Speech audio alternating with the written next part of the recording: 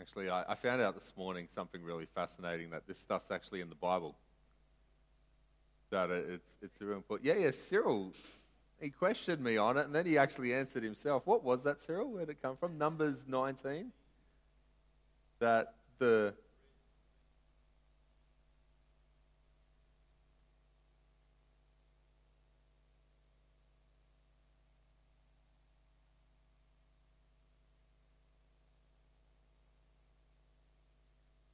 So there you go. The preacher needs to drink Red Bull to be purified for the bringing of the word. So that's... said it was for my purification. No, I'm just holding...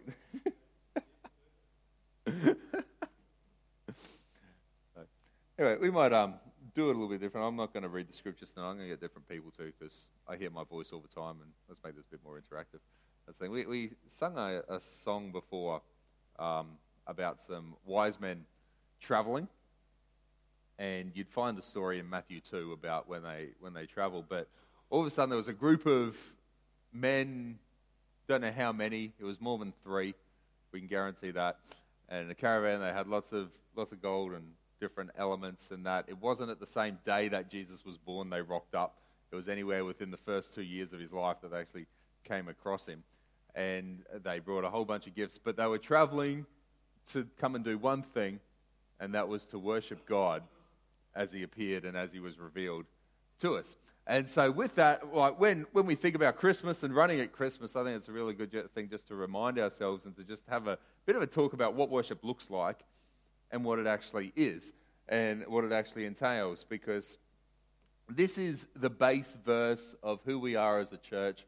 And so let me just get someone to read that for us so I don't have to listen to my own voice for heaps.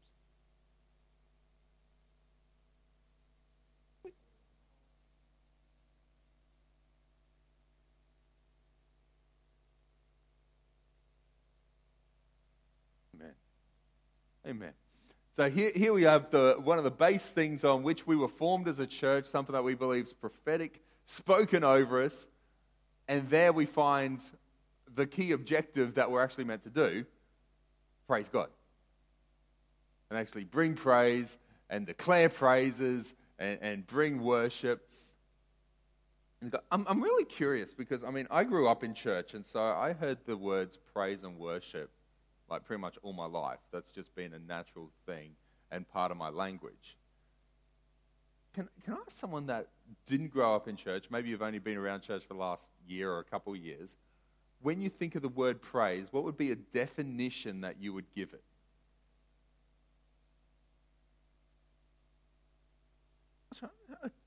Think for a moment. I'm not expect you to go, oh yeah, no, I've got that, because you're a walking dictionary. But for us that grow up in the church, it means one thing. These are words that have a particular meaning for us as Christians, but I'm just trying to work out in regular English, Logan City language, what does praise mean? Like what? Telling him he's cool?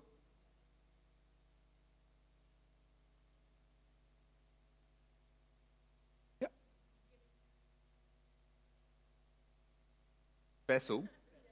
Oh, you're so special at that. Yeah, that's special. Cool. Yeah. Cool, thank you. What about worship? What's that look like? If we took your pre-Jesus experience, pre-Jesus experience of what that word would be defined as. Obviously, as Christians, we've got an understanding of what worship means and what that looks like. And for some of us, we grew up in the church, so we always were around that word, and it's been ingrained and had meaning in a particular language. But before you encountered Jesus, what did worship mean, or what was old music? Yep. Fair enough. Okay, something that grabs your attention. And old music, something that grabs your attention. Okay, cool. See, that's one of the things that I guess English doesn't do well when it comes to this. Our language is pretty poor when it actually comes to being able to describe how to attribute honor and how to attribute and emphasize the glory of God.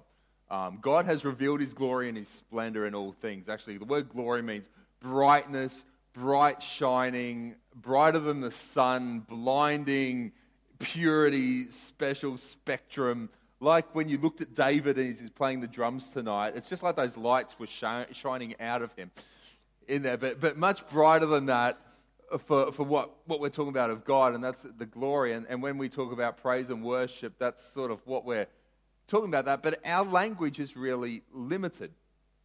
I had a look at some stuff on sort of different places where our language is limited, and I found some interesting words where English just seems to lack some meaning in translation.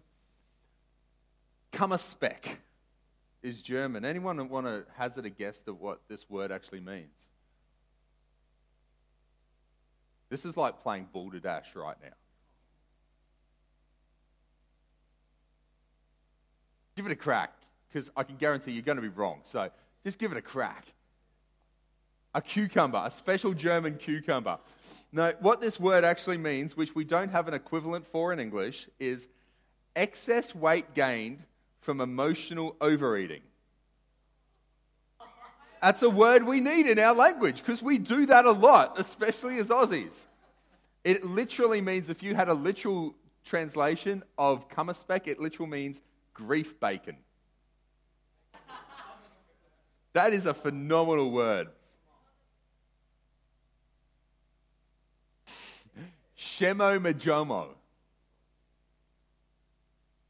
Shemo Majomo. Give us a definition. Make something up. When you lose weight. Okay. No, it's when you know you're really full, but your meal is just that delicious, you can't stop eating. I do that. I'm like, this just tastes so good, I can't eat anymore, but we're going to... Yeah, whenever you go to Sizzler, I've just got to fit that extra little bit in, or Pizza Hut, all you can eat. Yeah. This one's really good. Turtle. Like a turtle. No, it's from the Scots, so I need a ranger to give us a definition.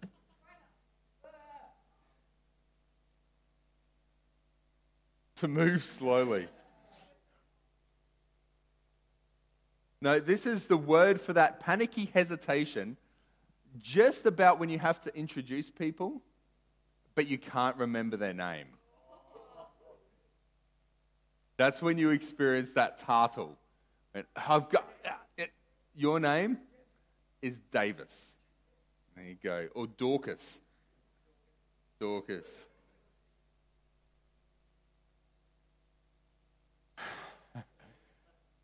Backfeifenengeist. A back infection. No, this is a face that is badly in need of a fist.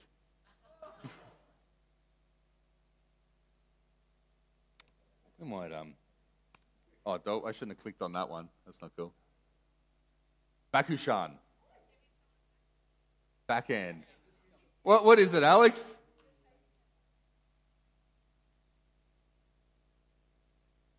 This is the Japanese word for when a girl looks pretty from behind,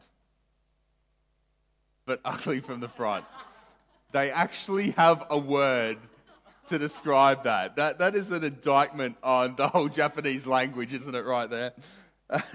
Yeah, that's my feeling about it, Noodle. There's just some really cool ones in here.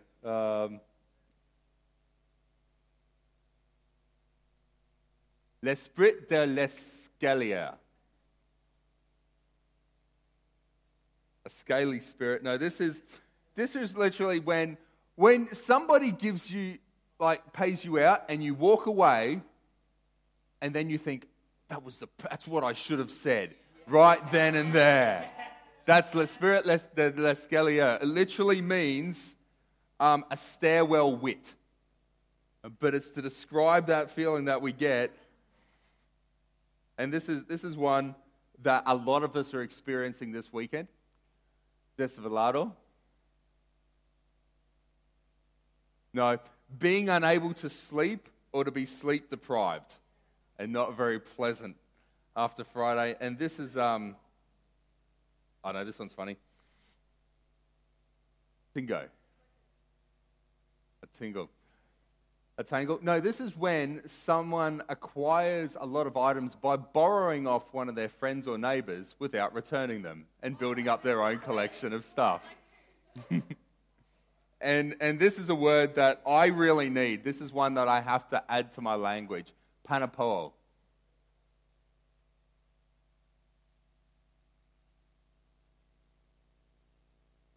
No, it's like, where did I leave those keys? Trying to scratch your head, remembering something you've forgotten.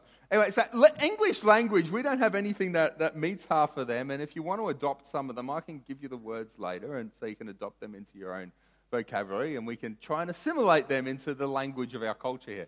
But just like them, when it comes to praise and worship, English lacks in a massive, massive way.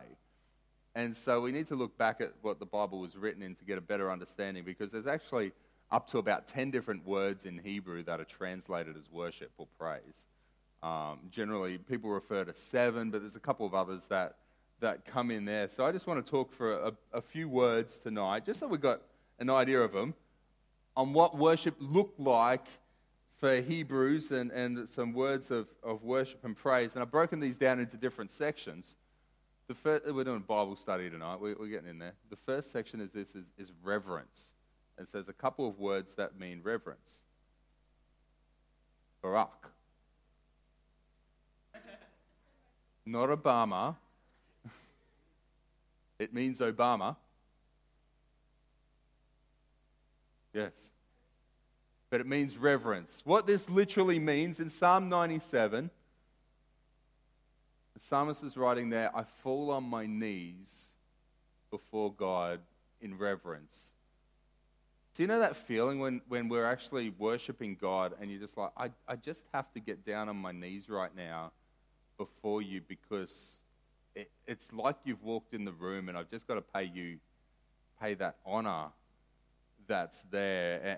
And we know that draw in our hearts that comes there. So an aspect of worship is that. I'm assuming we've experienced that feeling at some point when we're singing or something. All of a sudden it's like, oh, well, that's there. Or it might be like, you know, when we stand to sing the national anthem? That's the same sort of thing. It's that thing of, and you know, or like, I was watching a football game last year and they did a minute's silence for some of the thing.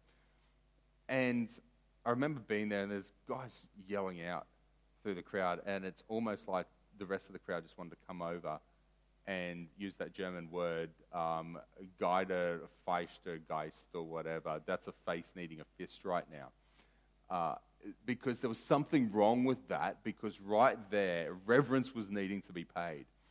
And so we have this word worship, which doesn't seem to convey any of that. We use the word worship, and for us that's a slow song or something we think about. But when we talk about that whole, what's it feel like when we've got in a minute's silence, or what is it when it feels like God walks in the room, or what is it when like our Prime Minister or something like that walks in the room, this is more a conveyance of what one of the aspects of worship is. Another word that fits in reverence is shabak. Did I get that pronunciation right there?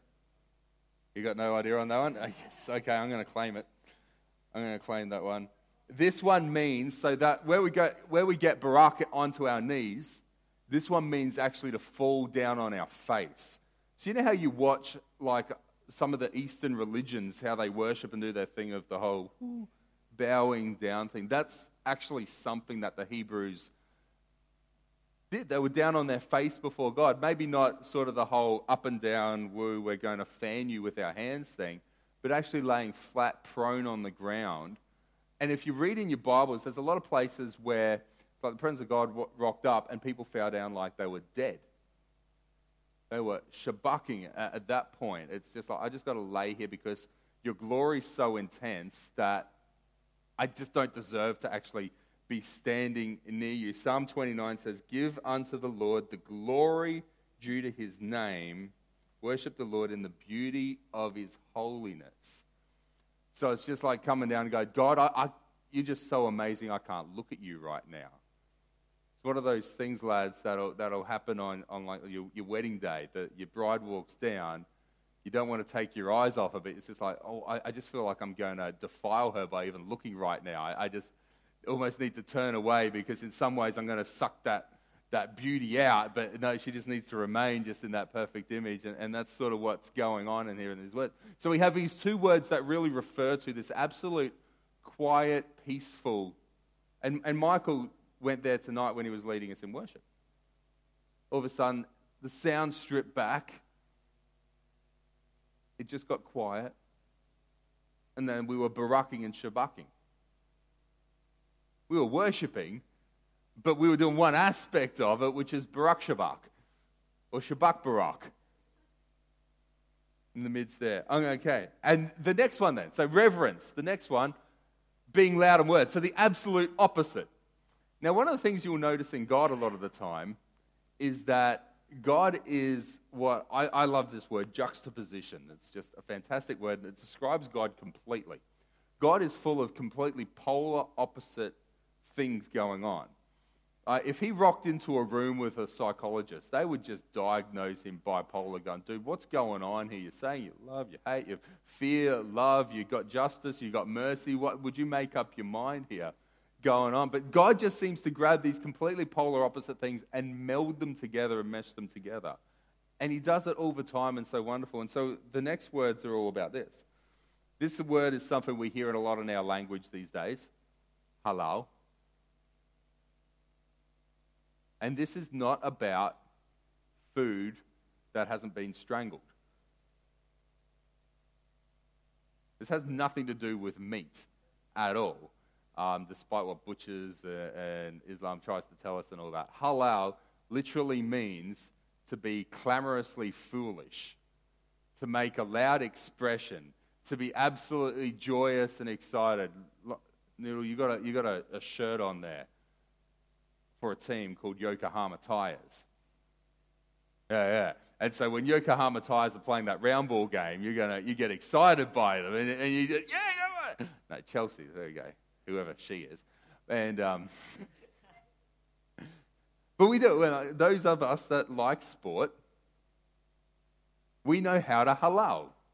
Our team scores, we get a bit silly. We watch guys playing round ball, playing soccer, or football as some of you call it. You watch it, they pull their shirt over their head and they run around all crazy, and they look like absolute nincompoops most of the time. They look very foolish, and they're being clamorously about it because they're celebrating, and this is what this means. This is how we worship. We have this word praise, which means to tell someone, hey, you're pretty good at something. And yet, in God's language, when the Hebrews started talking about that, this is what it meant, to make some huge loud noise and to even look stupid about it, to get all excited about it. I don't know if you've seen those videos at weddings, going back to the wedding thing, where like the bride walks in and the groom just gets that excited. He just starts dancing like an absolute chicken most of the time. Or no, he's doing the flamingo dance, because flamingos dance to win their bride's love. And so they're just doing flamingo dances, and they just look foolish. But this is what God means for us here, to boast, to rave, to celebrate, commend. Now, here's one of the things for us. The Bible actually instructs us to do this in church. Psalm 22:22. I will declare your name to my brothers. In the midst of the congregation, I will halal you. So in the midst of gathering together in church, I'm going to act like an absolute dork in worship and praise God. Why? Because it's due to Him, and it doesn't matter what everybody else thinks, because it's all about Him, and we're going to celebrate Him. Another word, not shabach, but shabach. Shabach. This one means to address in a loud tone. And when Strong's talks about how to translate it, he then emphasizes that word, loud. Okay? So we've gone from reverence to now two words that mean to absolutely be noisy about God. This is commend, glorious praise. And then we've got this other word, which is really cool. Ruah. Ruah. It's like there's a Q sound in there, and I can't work out how to go. Ruqua. I'm going to have to check it out. What's the W sound? Is there a Q sound for Hebrew in there? Ruqua. I think that's pronounced. Anyway, it doesn't matter how it's pronounced. What this word means is to shout like a war cry. Now, here's the context of this one, because this one I think is really cool. Clap your hands, the church. Clap your hands, every nation. Require to God with cries of joy. So what's actually happening here is when we shout praises to God, it actually leads not just the church in worship, it leads all nations in worship. And so there's something about making a loud noise, a war cry that God is victorious. This is going on more than just, wow, you're amazing, you've scored a goal. Yeah. This is now declaring the victory of God, recognizing that he has won the victory, that he already is victorious, and that there is no problem in our life, that he's not just going to walk up and say, that face deserves a fist. Straight to it. I've got to work out how to pronounce that German word and get that into my language right now. Because this is just what God is, and this is what we shout about. And this whole chapter is just great, because for the Lord Most High is awesome, the great King over all the earth. He subdued nations under us, peoples under our feet. He chose our inheritance for us, the pride of Jacob, whom he loved. God has ascended amid shouts of joy. The Lord amidst the sounding of trumpets. Sing praises to God. Sing praises to our King. Sing praises. For God is the King of all the earth. Sing to him a psalm of praise. God reigns over the nation. God is seated on his holy throne. There's about 4 or 5 words in this entire psalm about praise and worship. The nobles of the nations assemble. Here it comes. So when we get the shout, the nobles of the nations assemble as the people of God of Abraham. For the kings of the earth belong to God. He is greatly exalted. So let me say this. When we're in church, it's okay to make loud noise. It's okay to be loud. It's okay to be foolish. So we've got 2 words there. Reverence, which feels like the absolute opposite of loud shouts and noise, but the same words are used. Let me say this. The words that are used, those first 2 words are used more in the Old Testament than those other 3 I've just mentioned. However, when it comes to praise and worship of God, the other 3 are used more than the first 2. And it talks about how we actually operate towards God. So if you're doing maths and working out what percentage of your worship needs to be happening in different things, let me say more loud than soft, apparently, if you want to do it that way. Next category is this, lifting hands. I feel sorry for the people that stand next to me in worship, especially after I've been leading worship or been setting up stages all day or anything like this. The first word is yada. Yada. And this means to hold out a hand, to throw out hands, to revere. So what this one looks like, you know how there's that thing when you go, yeah, you got it. Yeah, man, that's it. Like those big, going back to football, the big fingers. Foam fingers, where it's that point going, yeah, that's it, you got it. That's what this one is. Yeah, you're right, your words are right, that's it, I get you, God, you are spot on with this one. And so we might get excited. You might have done that in worship, and you think, I lift my hands in worship, but there's actually a couple of ways we do it. But yeah, Lord, that's who you are. Yeah, you are a mate. Yeah, that's it. You are above all things. Yeah, God, this is the truth about you. That's what you've done for me. This is the fist pump worship. Right there. Yada is fist pump. Toda is again lifting hands, but Toda is in sacrifice. I just give it up. I've got nothing compared to you, Lord. I'm just in absolute surrender. So this it's fist pump, and then, whoa, yeah. Okay, you got this, God. You got it. I'm just stepping back in that, and Or it might be the, yeah, okay. I just got to try and catch what you're pouring out on me right now. Okay, it's just falling from heaven. Let me just see if I can get there. Yeah, I got that. It's that sitting back in those ones. And then we get to the fourth category, which is music and song. First one is zama, zoma, zoma, which means to touch the strings or parts of a musical instrument. To strike a musical instrument with the fingers, to celebrate in song, to play, to make music accompanied by a voice. We just read in there, sing to the Lord praise, sing praise, sing praise, sing praise, sing praise, sing praise. That's what they're doing, zama. This is what a lot of our worship is based around. David established it. He established a whole bunch of musicians to worship God. So there's zama, and then the other one is teilaha. Teilaha. Now this one here is different from all the other words in Hebrew. All the other words are us making a declaration of faith about who we believe God is and who we know that He is. Teilaha is the high praises of God.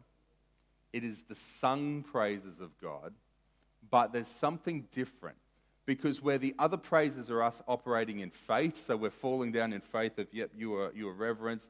We're declaring, yes, you are. We're surrendering to Him. We're making loud shouts about His victory and His wondrous. This one is, God's now rocked up. He's now present with us. There's something going on when our heaven is transacted in earth, and it's no longer a faith response. This is now a response in us to where He is in this current moment.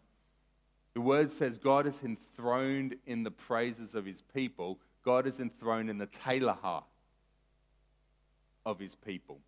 It's where His manifest presence is residing. Those times when it's like God is in that room with us. God has just moved in and He's just established Himself here with us.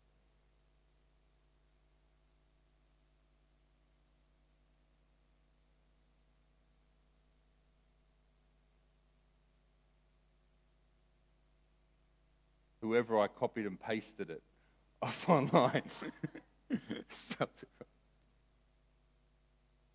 That's all right. That's all right. So let me just break down, because I'm a maths nerd.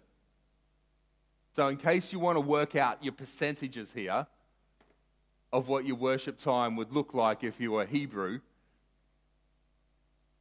2/9 of the time you'd be reverencing, 3/9 of the time you'd be shouting, 2/9 of the time you'd be lifting your hands in the air, and 2/9 of the time you'd be singing or making music in your worship, in your lifestyle.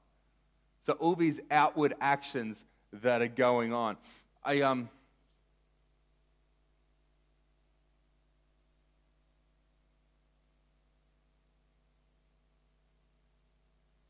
Not even a quarter of the way through my notes, so I'm not going to really keep going through it all. But I want to say this to really just give us the full character of this. If you look at what the Hebrew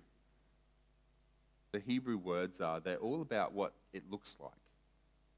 Hands lifted, singing, falling down, hearing the shouts. It's all outward expression of what's going on. Psalm 102 verse 18 says, we're going to record this. We're going to write this down because there's a future generation coming who are going to declare the praises of God. Now that word generation in there is dawa. What that literally means, it's not talking about the children at the moment. What that word actually means, it's a category of mankind. It's an entire species, if you want to use that word for understanding. Now, we need to record that what the psalmist is actually saying. He's saying we are going through tough times here. We're calling out to God. God's coming through. We're writing all this down because there is going to be coming another category of humans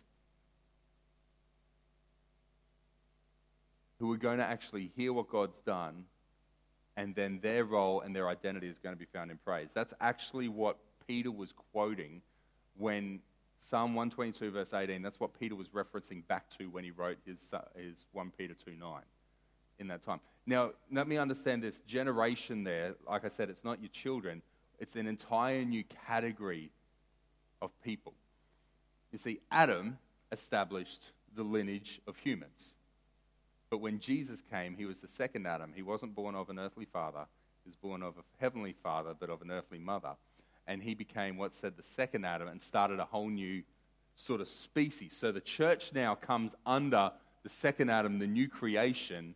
As we've been joined into Christ, we've come under that and a new creation where our identity is now found, as the psalmist prophesied, in praise. That's what Peter was saying, that we're a chosen generation, a royal priesthood. Why? For the praise of the glory of God. So what that looks like is the praise that we actually inherit takes all those words and all that Hebrew stuff further. Because all that stuff was on the outside, and Jesus said there's coming a time when true worshippers will worship not just in truth, not just in the knowledge of who God is, not just in faith, not just in the right actions, but they'll worship in spirit, which is our mind, our will, our emotions. And so when you actually look at the New Testament words, which I won't go through now, they actually refer to an inward heart condition. So whereas the Hebrew words for worship and praise refer to external, the New Testament words actually refer to the internal motivation. And when you actually look at this, what it actually looks like for us when we gather together is you could have someone over here that has an internal motivation to worship and honor God who's halalling and just absolutely excited and making all this joyous noise and they're rakwa and they're just shouting. And over here you could have someone who has an internal motivation of praise and worship and honor and internal, proskuneo going on inside them, who's falling on their knees and absolutely quiet. And those two people can be in the same room and not interfered by each other and not upset at each other and totally okay with each other, because there's freedom in worship and the heart behind it's all the same. And that's why there's going to be songs that you don't like that we're going to worship with. And there's going to be songs that you absolutely connect with and love that you worship with. And we do it. We do some songs that we've got a whole generation in our church that a large bunch of them don't like. But they know the heartbeat behind them and they worship them. And that goes both ways. Some of us don't like hymns much. I found out a terrible thing last night. I was just absolutely devastated. It was some of the most devastating news in the last 2 days. Yesterday, found out, number one, my wife does not enjoy punk music or ska. I just don't understand that. And then, one of my key worship leaders, Michael, he doesn't like punk music.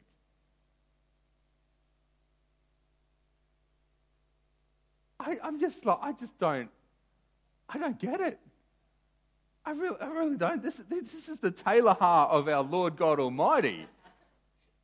Punk was invented just to bring the high praises and the presence of God into the rear.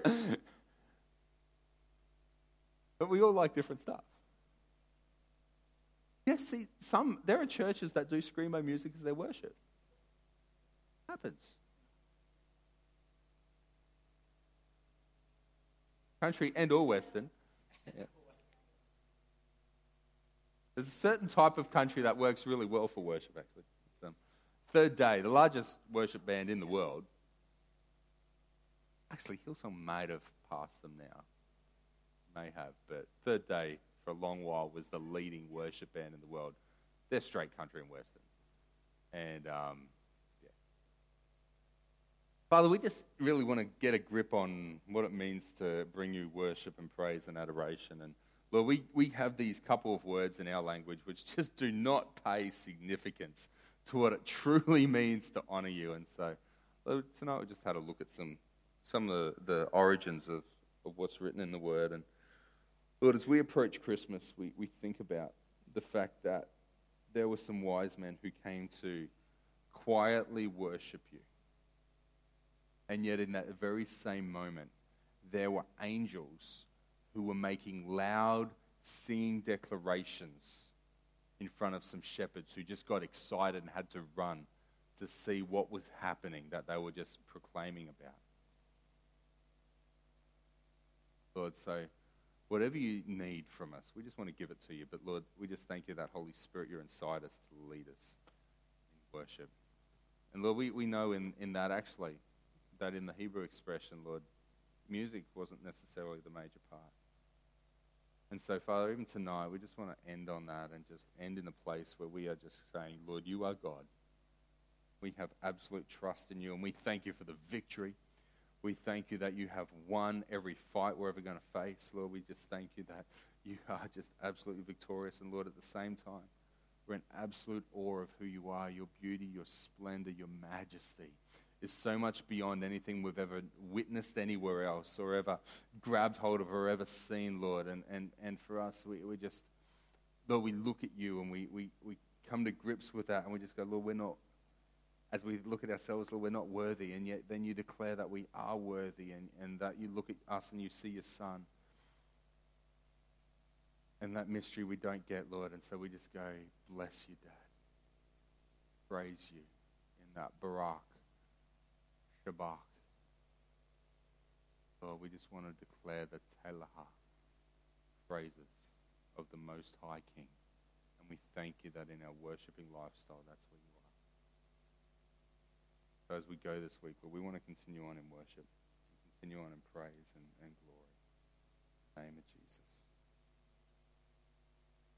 Actually, side note, I was just thinking about that. I had a friend who used to tell me that angels don't sing because there's no recording of angels singing in the Bible. And there's been a couple of instances in gatherings of Christian worship where angels have been caught on tape singing. The whole congregation goes quiet, and yet there's still the song that's going on, and it's really cool to hear.